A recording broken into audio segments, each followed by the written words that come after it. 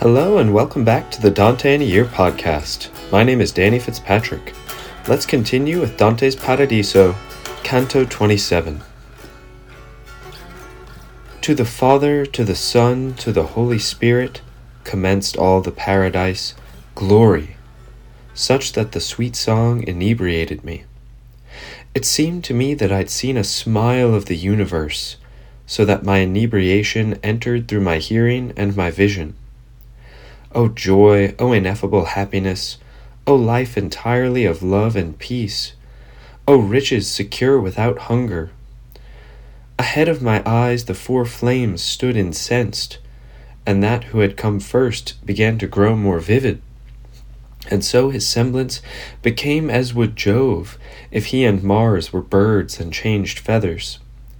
The providence that there divides offices and duties had imposed silence on every part of the blessed chorus, when I heard, "If I change color, do not marvel, since as I'm speaking, you'll see all these change theirs as well.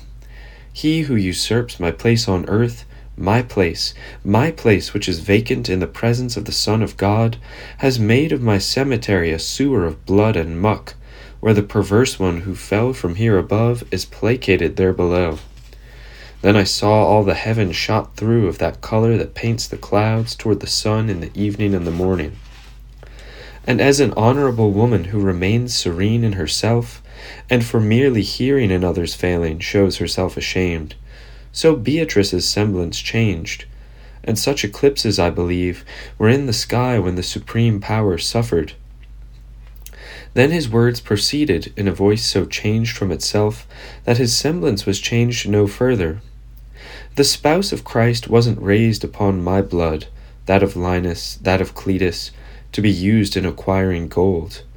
But to acquire this brightest life, Sixtus, Pius, Calixtus, and Urban spread their blood after much weeping.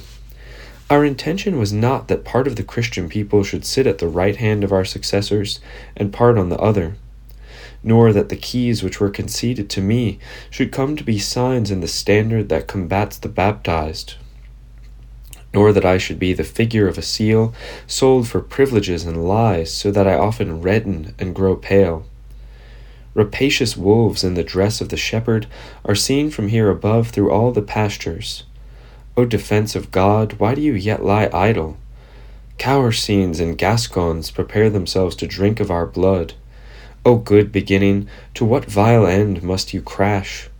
But the lofty providence, which with Scipio defended in Rome the glory of the world, will swiftly succor us as I conceive. And you, son, who'll still return below, for your mortal pound, open your mouth, and do not conceal that which I am not concealing.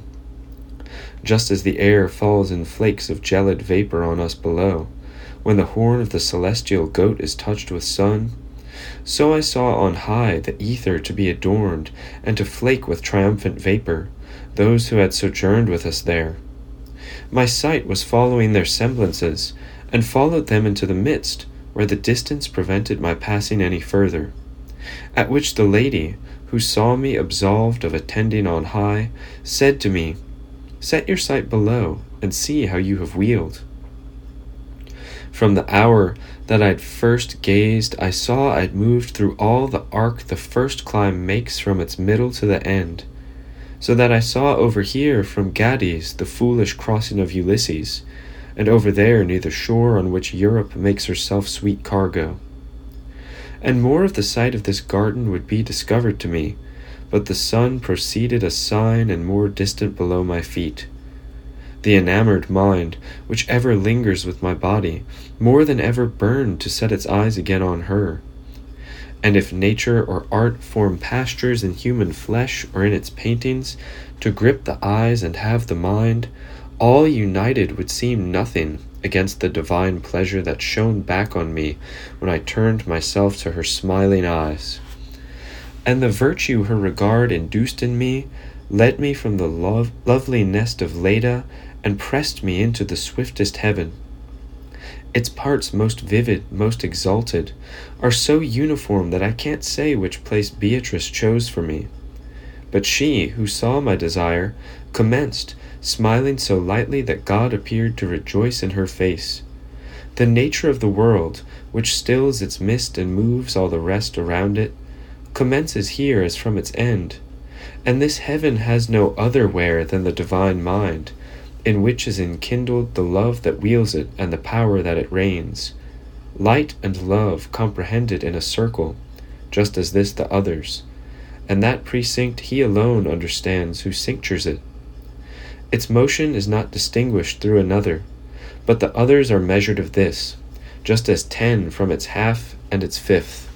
And how time holds its roots in such a text, and its fronds in the other, may now be manifest to you. O greed, who so steep mortals in your depth that no one has the power to draw his eyes from your waves. The will in man flourishes well, but the continual rain converts the true plums to mold.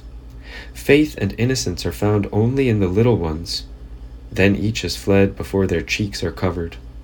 Such a one, still babbling, fasts, who then devours with loosened tongue whatever food, whatever the moon. And another such, babbling, loves and listens to his mother, who, with eloquence entire, desires then to see her sepulchred. So does the white skin darken in the first aspect of the fair daughter of him who bears the morning and leaves the evening. You, that you'd find this no marvel, ponder how on earth are none who govern so that the human family so strays. But before all January unwinters for the 100th that's neglected there below, these supernal circles will so set forth their rays that the fortunes so long expected will turn the poops where the prows are, such that the ships will course aright, and true fruit will come after the flower. Thanks for joining me for this episode of the Dante in a Year podcast. See you next time for Dante's Paradiso, Canto 28.